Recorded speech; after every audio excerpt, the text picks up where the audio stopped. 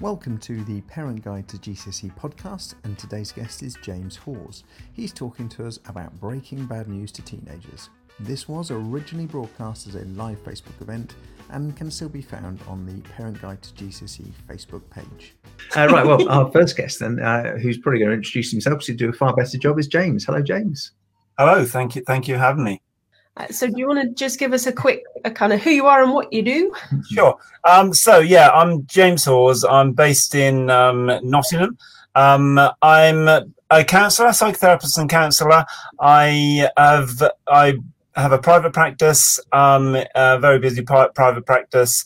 I also work in school for 2 days a week as a school counsellor, and have been working in schools as a counsellor or a youth worker for the past 25 years. I'm also a trainer, so I train therapists, really in terms of working with young people or challenging boys often, and also I kind of specialize in working with men. Recently authored a book as well on men called The Secret Lives of Men. Awesome. So nice. A wealth of experience there. Fabulous. So I guess we're mostly just going to pick your brains. So at the moment, given the current situation across the country, there's a lot of people having to break bad news about, relatives being diagnosed with COVID, for example, as well as all the other myriad things that we have to break to teenagers at times. So I guess if you've got something particularly, it's going to be bad news, is there an ideal way to broach it as a parent with your child? What are the kind of first steps we should be taking?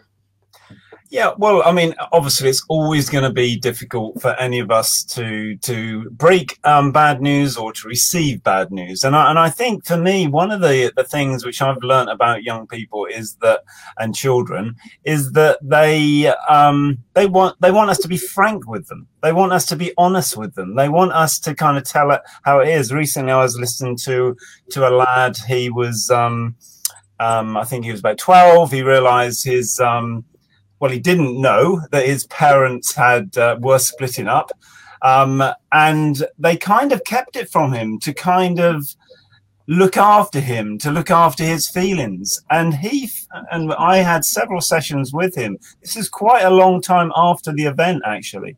And he was just feeling quite powerless, not knowing. And he was desperate to know what was going on, what happened. And the parents were thinking, oh, we're doing this to look after him or to protect him.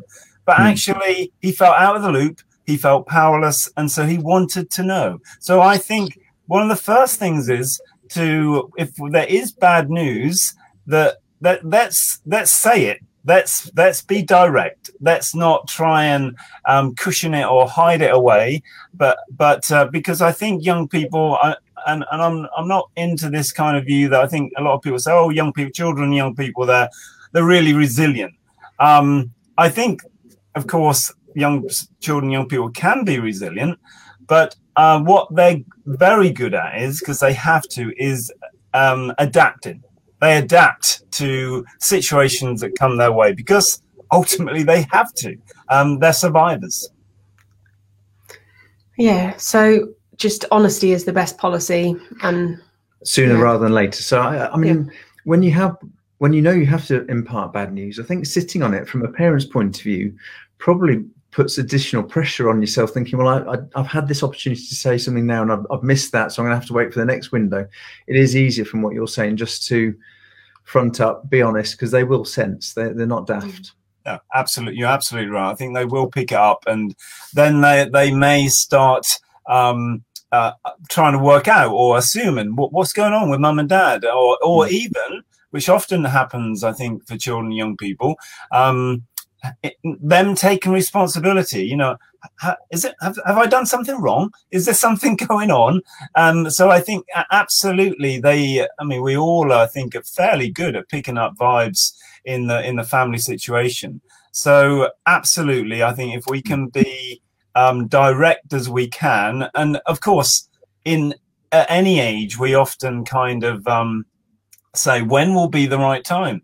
And of course, there really isn't a right time, because then there's something else that happens. Oh, we'll tell them in a day or in a week or in a month. And there's never a good time. Yeah, definitely. I think Carol's just commented she's kind of had a couple of losses in a row, lost her mum, grandmother, and it's just kind of everything, if you'd left it, would have snowballed even worse. So, yeah, very much so. It's almost like the problem gets bigger and you think, oh my goodness, what am I going to do with this massive weight or this of kind of bad news? Yeah. My boys, or our boys, told me a story which I didn't know the other day, that when they lost one of their grandparents, they were at a friend's house at the time, so arrangements were quickly made to go and pick them up from this house.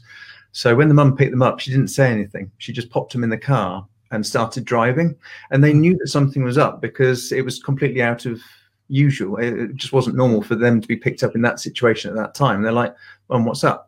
And she wouldn't say anything. She wanted to sort of get somewhere to then sort of tell them properly, but they knew for that 10 minutes of driving that something dreadful had happened, and that, I think, made it worse because they didn't know what the dreadful point was. So I think to deal with it. Yeah, there's this awkward, there's just silence, and everybody's kind of working out what is unsaid, what is going to be said, and that is just unhelpful, I think. Yeah.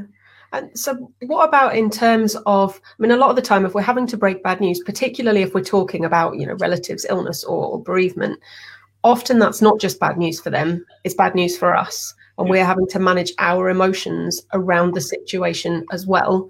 And I know a lot of parents that we speak to talk about feeling like they have to be the strong one to help kind of carry their children through the situation, in terms of, not putting the emotional burden on them, but also showing them that it's okay to be emotional about it. Can you talk around that a little bit? Yeah, a lot of my work with my clients, with children, young people and adults, is about developing what I call emotional fitness. So what emotional fitness means is to be able to express the right feeling at the right time in the right way to the right person. So if we're in tune with our emotions, if we kind of know what we're feeling, and some of us don't, if we're not emotionally fit, then we can express that feeling. This concept of being strong, I think it's one of those.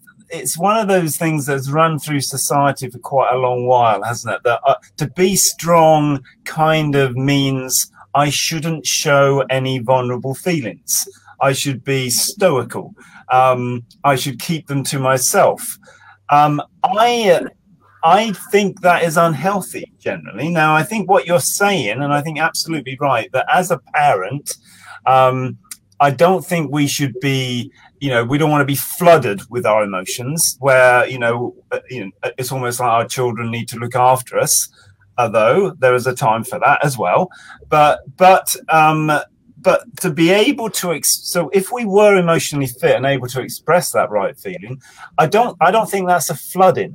I think it's there's some sad news, and that sad news may mean that I express my sadness. That may mean that that sadness is expressed with tears, and that is okay. Now, what I mean by flooding, if those tears are going on and on and on, that there's somewhere, and of course we might need to do that, but when we're with our children and young people, I think it's absolutely healthy for them to see our sadness and to see our tears, but that actually we also need to be there for their sadness and for their tears.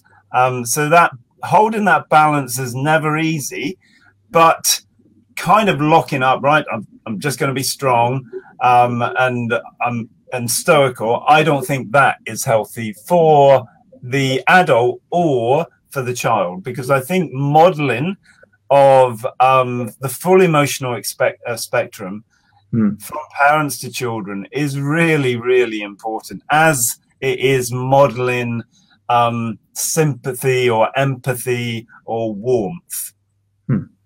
Yeah, definitely. We're getting some fab comments through as well. Thank you, Carol.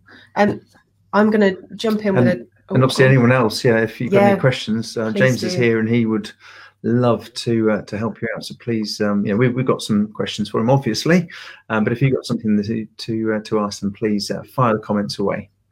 Indeed. So if you're listening to this on the podcast, I'm sorry you can't ask questions, but I'll read them aloud so you're not missing things because they're on a screen. So Emma says, is trying to keep things as normal as possible the best thing to do, ensuring there is a time for talking things through and emotions appearing? I think that's a really good question, Emma, and I think that sense of keeping things normal. I mean, we're in a pandemic. We've never been in a pandemic. I've never been one in my life. It's absolutely crazy, and for children, who ultimately, I mean, however they're managing it is incredible. And we're all, I think, trying to manage this the best that we can, but none of us really know what that means. So I think in terms of keeping things, I'm not sure whether normal, but keeping things kind of steady, being able to express, how difficult we may be finding it, but also being able to draw on ways of managing this really difficult time as parents is really important. So I'm just looking at the second part, ensuring there's time for talking things through, and absolutely that. I often, if I'm working with families, I introduce them to a very basic kind of feeling grid, which has kind of got mad, sad, glad, and scared. So the 4 key emotions. And I will often say to the parents and children, if they're in the room, that, have a check-in twice a day after the meal and just say things with the mad, glad, sad, and scared. When was today? When did you feel kind of mad or upset or mad or irritated or frustrated? When did you feel glad? And when did you feel sad or disappointed or hurt? When did you feel anxious or worried? And for me, that kind of little check-in emotional grid can be a really useful little tool for just saying, look, we're all going to be feeling different feelings throughout the day. Absolutely normal. Let's just share them. And to model that as a family is, I think, a really great way of learning and developing family, if you like, emotional fitness. Love that, yeah. We go down the positives of the day route, but I quite like the idea of expanding it to sort of explore other aspects of what we've all been up to during the day. There's always things that are going to be stressing you out, making you happy, making you mad. So I think for me, look, I think my deal on feelings is that there is no positive or negative feeling. They just are. And I think that this route, often we go around with children as well, that, let's be happy, let's stick to the positive, is not a good route for emotional fitness. For me, to actually, if we can express, say, our sadness when we need to be sad, it's a beautiful thing. To allow sadness to flow, it's like we were talking about grieving, we need to do that. Otherwise, it's going to go, I say, look, if we don't express the right feeling, it's going to morph into another feeling. And it could morph often, perhaps, into anger externally or internally. So those vulnerable feelings, the feelings we don't like to show, or maybe we've been told we don't want to see those feelings, that's really important for me to allow children and young people and ourselves to be able to feel and express those feelings. I mean, the reason we went down the positives of the day is we do have one who occasionally has been known to be Captain Negative. So that is very much so we need to drive the positives rather than sort of, make sure he doesn't say anything about, it all being negative. So to explore balance. Angles. Yeah, absolutely. I mean, and it has worked, but I think if we can add more to it, that's definitely a bonus. Great. Yeah, definitely. Okay, so we've got a question from Carol, which is slightly off topic, but still I think totally relevant and something we'd probably be interested in hearing about as well. So Carol's asked, how do you help a teen that has a fear of bringing this virus home to a sibling that's oxygen and CPAP dependent? So we similarly have someone who's vulnerable in the house, and we were worried about our daughter being worried about bringing the virus home from school. So yeah, and again, that is a really kind of big kind of feeling to carry, isn't it, for a teen? And it seems to me that in a family like that, it's like I'm sure the family, if that, you know, is it Carol? If Carol's willing to allow her teen to go to school, there's the right precautions have been made. And I suppose being able to help her teenager deal with that is, again, I think, being able to provide an environment where the teenager is able to share their feelings, their real feelings, those feelings of anxiety, and to know that there is empathy, that we get you, we understand you. And I would say that empathy to me is one of the most important emotions or skills, if you like, to be able to foster in our families. And when I say empathy, classically people talk about being able to, it's like literally walking in another person's shoes. What does it mean to be in their world?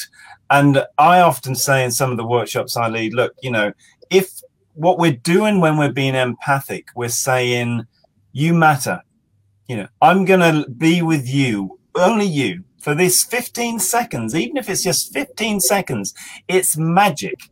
And empathy really is kind of like magic. You know, I get that all the time in my, with my clients. You know, I'm generally actively listening. I might not be doing anything, saying anything, or giving advice. I'm actively listening. That might be reflecting back to them what I'm hearing. Is that correct? I want to make sure that I'm really getting you. And the clients will leave at the end of the session think, I'm not sure what you did, but that really helped. And what I did was empathy. Yeah. And listening, and just the ability to hear what they've got to say, which I think, particularly from looking after from the parental point of view, is really important. So. Yeah, I think the temptation as a parent is always to want to jump in and try and fix it, because you want to protect your child. You don't want them to be feeling sad or hurt or anything. So you want to jump in and try and help them get past all these feelings, but you've got to rein that in and let them have their feelings first. I mean, sometimes I want to jump in and vocalize or almost finish their sentences for them, which I know is not helpful, because you should just be listening to what they're trying to tell you rather than trying to almost put words into their mouth. So I know I am guilty of that. And I think we probably all are guilty. I can see myself doing that as well. And I often say, in terms of resist the fix, because I think there is a sense of, you know, when we want to be helpful. I mean, I often talk about two types of empathy. And I think as parents, we both of them are important. So the empathy that we've been talking about is called what I'd call emotional centered empathy. So we're just trying to be with them. It's often empathy, I'd say, it's a feeling of uselessness. You know, actually, I'm not doing anything. I'm just being. And so it's embracing uselessness. Now, the other side of it is the other type of empathy is called action-centered empathy. It's a kind of, right, I can do something, I can be active, which I think getting the two in right is really important. But I think as a parent, both action and emotional-centered empathy are both useful tools, if you like, or ways of being that we can draw on. Fab. So, I mean, I like the way Emma's put it here. She said it's like on Inside Out, the movie. There's a whole lot of feelings just clashing with each other, and that is going to be the case, I think, with most bits of bad news. So, so I was going to say, well, once you've broken bad news with, I know teenagers obviously aren't all the same, so there's not an easy answer to this, but what are the things to look out for once you have imparted whatever the bad news is? What are the key things to look out for with your teen over the next day, week, month? Yeah, I think you're absolutely right. It is a really difficult thing, isn't it, in terms of knowing how the other is going to absorb, deal with that bad news. And in terms of, look what we look out for. And I suppose part of that, I would say, is how much we know about our teenager to start with. What do they do? What would they typically do? What are they a loner? Do they go and isolate themselves? What's their, classically their diet like? What's their socialization like in terms of, well, now more if it's online or whatever. So, how much do they talk to us? How much do they want to be with us? For me, what we know of them in a kind of typical situation, and then if they're moving away or withdrawing from those kind of situations, doing something different to what they normally would. I mean, it might just be, I don't want to eat with you anymore, or that's a fairly massive one in many ways. So, but for me, watching out at the top scale, what they do differently. The other part, I suppose, emotionally is, are they available? Do they want to be available to talk? Now, again, I've got 2 older teenage boys living with me. One's fairly self-reliant, I would say, quite quiet and to himself. The other's a lot more active and would like to talk. So for me, I'm just trying to gauge, okay, I've got to take both of these lads at where they're at that moment and what I know about them. But also I want to just drop in that, I'm thinking of you, or if you would like to talk, I'm here. They may not, they may never, but I just want to make myself available for that. Fab.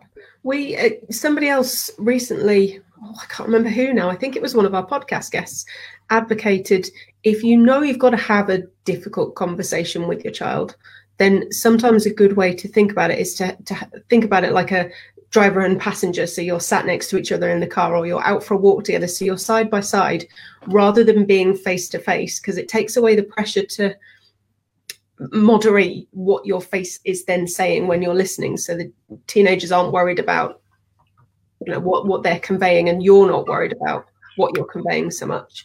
Is that something that sounds reasonable to you as well? Yeah, well, I think yes, it's familiar to me. I think this I would call that non-direct kind of contact. Classically, people have said, and I've taught myself in terms of, if you want to talk to a boy particularly, then take them for a drive, play a game, football or whatever, and just talk so it's not just sitting directly. However, I suppose, look, I'm a therapist. I work in what was a predominantly, and still was until about 3 years ago, an all boys school. It's co-ed now, but boys are absolutely capable of sitting in a room with me for 35 minutes in direct contact, with eye contact, and so they're quite capable of doing it. But I think, both and. Whereas I know I'm rubbish at the car conversations. I've only come a cropper once. I was driving to the swimming pool with my daughter. She was in the front seat, and probably about 30 seconds before we got to the swimming pool car park, she said, I understand how babies look like the mum, but I don't understand how they look like the dad. How does that work then, Dad? And I kind of obviously flustered for about 10 seconds and then turned into look how busy it is. We must rush into the swimming pool now. So I am not in any way, shape or form the person to really use an example here. I am rubbish. She's about 9 at the time. Okay, all right. Yeah. I'm very much an advocate of just straight to the point. I will have the conversation with her, and I will use the words as necessary, and it might make me want to die inside a little bit, but I'd rather she asked me than asked her friends. So, yes. Great. That's why you're the adult here. Just not been accused of that before. Okay, so Pamela, that's I know that I do it, but it is an important thing to. Shall I just flash it on the screen quickly? Well, Dean, you have to read it out as well. Because of the podcast. So it's hard not to jump in, as I was talking about earlier on, but to finish their sentences. the adults need to try as best as they possibly can not to jump in. So letting the child know that what is important is being said. So yeah, definitely. And we should put my glasses on so I can read properly. But you're wearing your glasses. Well, you mean your other glasses? Yeah. In terms of, so we've talked about things to watch out for. So you've delivered your bad news and you're keeping an eye on your child and whether, how well they seem to be coping and things.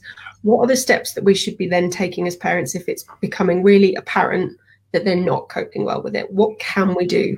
Because obviously there's CAMHS that can help in schools, but it's massively underfunded and there's a huge waiting list, and finding the right therapist is obviously a challenge that parents then kind of have to get past. What are the steps we should be taking? Well, yeah, as you're talking, I'm thinking, this is a really difficult one, isn't it? Because look, I'm a school counsellor, and what I do know is that there are a lot of school counsellors, but of course, not all schools have school counsellors. So if I was often say, if there's a school counsellor, then you're likely to be seen by the school counsellor quicker than CAMHS. Absolutely you are. And where I am based in Nottingham, there's a long waiting list, and CAMHS tend to now take people, certainly in Nottingham, it's often young people with eating disorders and things like that. So for me, that would be the first port of call. But equally, we would, if I'm not there, we would offer in Nottingham, we're lucky enough to have other agencies in the area. So we have the specific area, it's called Base 51, specifically works with young people, and they, I think, take young people quite quickly. So there may be other agencies, physical agencies. If not, there is a very good agency online, and they do physical as well, and they work in lots of different areas all over the country, and it's called Kooth. I don't know if anybody's come across Kooth, Kooth. They will do online counselling, and as far as I know, they've got a fairly good turnaround. So you're able to see a counsellor like children, teenagers. It's anonymous. You can just do a chat online, or you can organise a proper session. But they are very good, and they've got a lot of, I think, local council contracts to deliver counselling services in areas. So absolutely go that way. Now, in terms of private practitioners, of course, it can be a bit of a minefield. And I would say if you were looking and wanting and able to kind of buy in a service, if you like, from a private practitioner, of course, if you can know of another professional who could make a referral or could recommend someone. If not, then there are certain agencies. Look, I'm a member of the British Association of Counsellor and Psychotherapists. So I would be registered, I would be accredited, I would be on their website. So there's something to check us out, and I think there are loads of websites with young people counsellors on, with thousands of counsellors on. So I often think going through a like British Association of Counsellors, Therapists, Psychotherapists is somewhere the safety net. But I always say that if you know a friend who's used a counsellor, then maybe get a recommendation. Amazing. Yeah, it's just, I know there are a lot of parents that are worried about the cumulative effect, if nothing else, of the pandemic, the constant changes, the not really knowing what's going on with exams, particularly. It's that snowball effect. No, absolutely. I was just talking to some students this morning and online, and I think just year 13. Just not knowing, and that's kind of what the anxiety is. What is, okay, we were going to just set ourselves up to take the A-level, that was it. Now we're not clear, the schools aren't clear, the government haven't, I understand the consultation had just finished on Friday, so we're not clear of what the assessments entail. So, and of course, you know, I'm a parent with a child in a year 13 and year 11. So I'm quite anxious about it, and kind of getting ready to make appeals and all sorts of things. But for young people and children, yeah, it's just like not knowing is really, really difficult. So there is no easy answer. And I think you're right in terms of accumulative, the sense of that we've been in this lockdown really for nigh on a year, often a few ways out, but not knowing when it's going to finish. And even they could even be thinking of their future. If they're year 13s, thinking, well, do I take a gap year? Do I go to university? So it goes on. So anxiety is definitely one of the key areas that I work with young people, absolutely, and have done before COVID. So yes. But I'm assuming that's on the increase with COVID. The anxiety issues that have been brought to you are ever increasing. I think that, yes, I would say that it's not just anxiety. I think for some young people I work with, not being in school is really good for them. They actually like it. They're thriving in terms of, you know, so it might be young people who have struggled in school. There might be some friendship issues. There might be bullying issues. So for them, being at home is quite safe. But I think in terms of some of the concerns that I have in terms of children and young people, that sense of kind of losing socialization skills and the anxiety of meeting people again. What do we do? Do we touch? Do we hug? When do we do that? You know, how do we socialize? Losing friendships, different friendships groups forming online. So there's all sorts of, I think, anxieties about not just academic work, but in terms of friendships, and what will that mean? And will some children and young people lose the skills or lack confidence in terms of making friendships and having, you know, like almost like, okay, COVID's over, we can all go back, you know, that could be quite frightening. I mean, yes, but that could be quite frightening for some young people who have been basically locked up in their room for the past 6 to 8 months. Yeah, definitely. I mean, our daughter's in year 7, so she's had very little actual secondary school experience that hasn't been, and none, in fact, that hasn't been impacted by COVID. And so she doesn't even know what normal is going to be. She can't even imagine what it's going to be like when she gets back to that. So exactly. It's, as you said earlier, it's the lack of control over the situation that I know is what I find the most frustrating, is that there's nothing more I can do other than stay in my house. And, you know. You do get a bit frustrated listening to various government announcements, knowing that there's absolutely nothing you can do about it. It's all, you've got to sit there and take the news as it comes.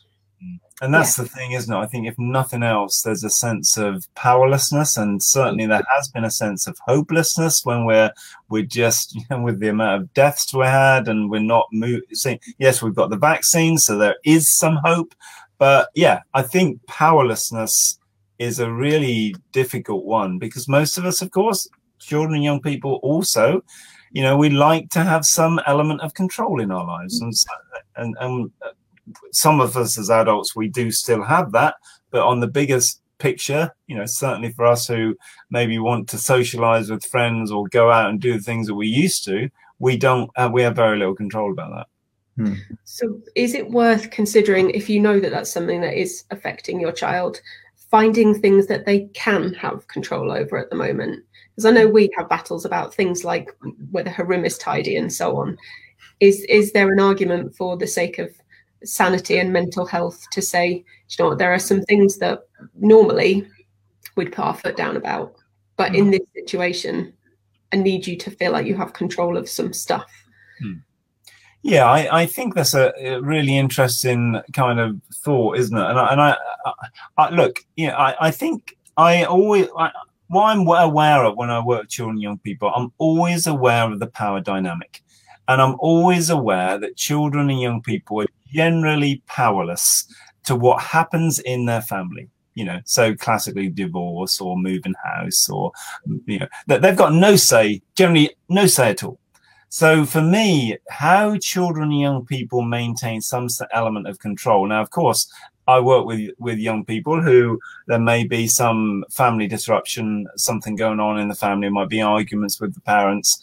How do they deal with that? Well, they often deal with that by creating rituals, little rituals that they will do to make sure that they've got some control of some thing that they know they can do, and no one can take off them. And that is a form of just them having some sense of control. So in terms of coming back to your question about the room tidy, I think for me, it is always a journey, isn't it, as parents, of what battles to pick and what to let go. Is it, is it worth it? Is it what importance have we put on that particular value or behavior? And I know that as my children have got bigger, of course, the expectations have shifted quite a lot, in different what I expect of them in certain ways. That could be about tidiness or their chores or their language and stuff like that. And so for me, I think there's often a growth as a parent. We're growing with our children and young people, and I think, yes, during COVID, is a tidy room an important thing for that particular child, or is it more about for the parent? For some children and young people, they might feel they have order, and they normally keep a tidy room. And if we're finding, oh, hold on, your room's not as tidy as it was, is it, maybe would be an interesting point to say, well, why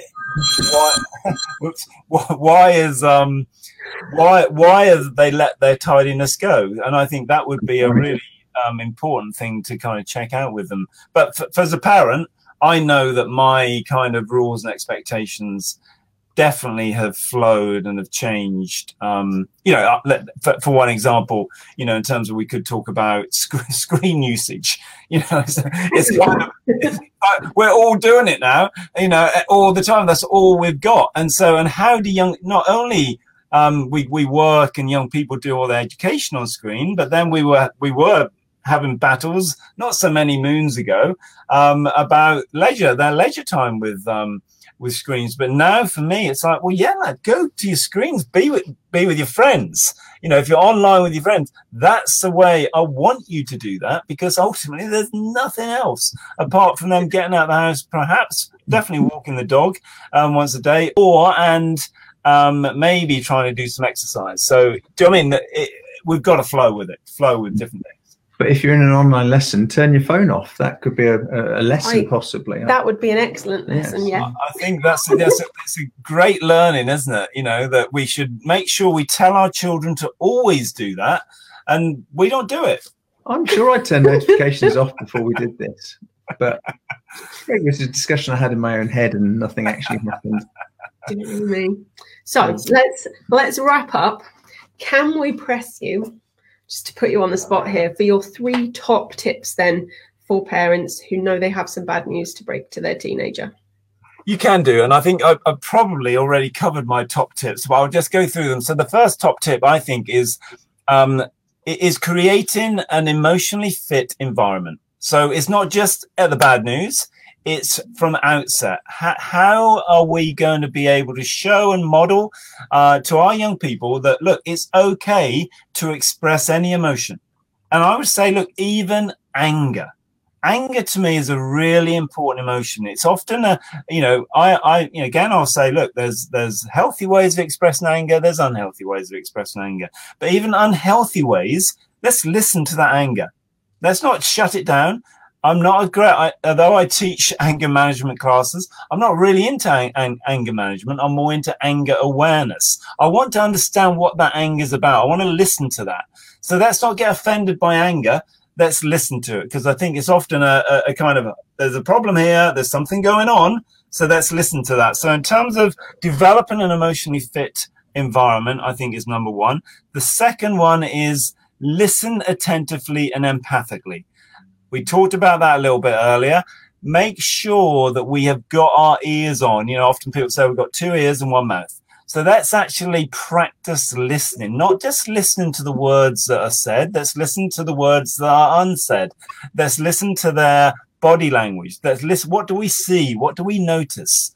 And let's kind of maybe even reflect back to them. The great thing about empathy is, look, you know, if we can pick up their feelings, this is part of emotional fitness. They might be angry, for instance. We might actually think, I can hear your anger, but I can see your sadness. So that even to reflect back something that we see that they might not be aware of, that is empathic practice. The third tip I'd say is to, in terms of embracing failure.